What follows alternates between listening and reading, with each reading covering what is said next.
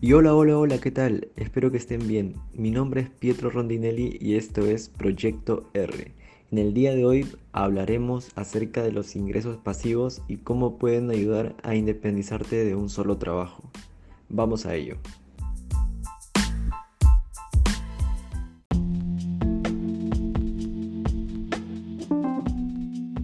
Comentaré mi caso en particular para poder hacer un mejor desarrollo del tema. Cómo ser millonario, libertad financiera e ingresos pasivos. Bueno, como es evidente, espero poder terminar mi carrera lo más pronto posible. Y mi meta es trabajar para algún diario deportivo, específicamente en el área de redacción y audiovisual. Esta idea de mi trabajo ideal surge a partir de mi pasión por ver los programas deportivos y cómo se desarrollan detrás de cámaras. También he tenido la oportunidad de poder ver el área de redacción de algunos periódicos deportivos.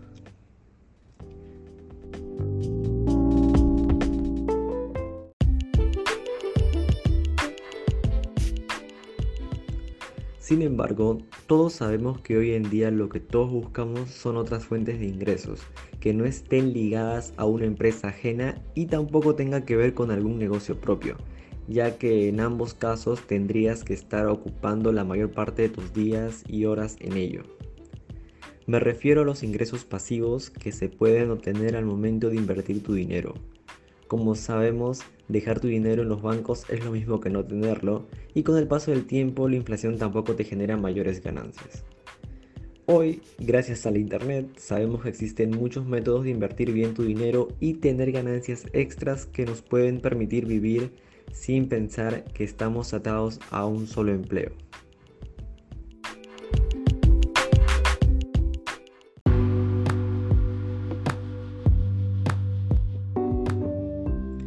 Empezar en el mundo de las inversiones puede ser un tanto complicado si no se definen ciertos aspectos importantes. Y debido a la gran demanda reciente de los peruanos al querer invertir en la bolsa de valores, el Centro de Estudios Financieros ha recopilado 5 consejos que te ayudarán al momento de iniciar tu carrera como inversionista. Primero, analice tu perfil. Antes de empezar en el mundo bursátil, es bueno conocer cuál es tu comportamiento dentro del mercado y cómo esto influirá con tus decisiones de inversión. Para conocer tu perfil debes analizar cuál es tu nivel de tolerancia al riesgo. Segundo, fijar un monto.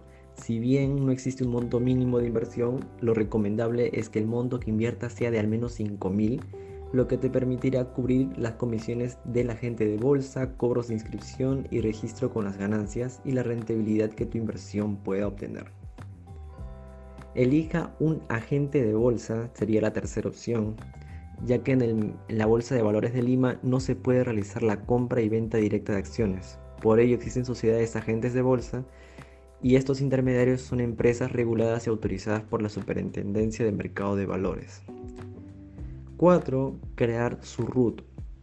El RUT es un código que se asigna a todo propietario de valores anotados en la cuenta en Cavalli y que te permite realizar operaciones en el mercado de valores.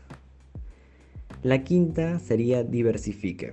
Es importante que conozcas que no solo puedes invertir en acciones, sino también en bonos, papeles, comerciales, entre otros. En la Bolsa de Valores de Lima se pueden invertir en más de 290 valores extranjeros, fibras y más.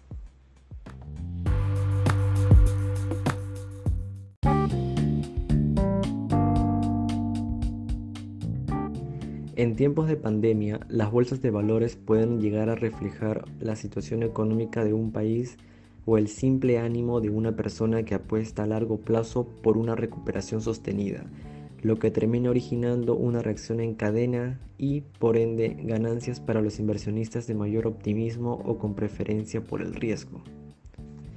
La Bolsa de Valores de Nueva York en Wall Street, principal referente del mercado bursátil en el mundo, mostró esta semana alzas generalizadas en diversos sectores, o en términos simples, ganancias para los inversionistas, pese a que la economía estadounidense afronta aún un sostenido incremento de casos de contagio de coronavirus.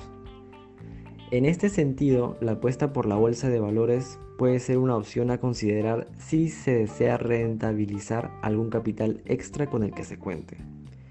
Cualquier inversión que se realice en la bolsa es similar a la siembra. La cosecha llegará aún en el mediano o largo plazo.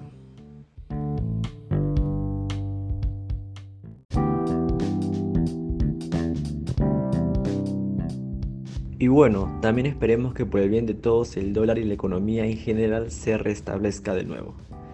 Gracias por llegar hasta aquí, nos vemos hasta la próxima.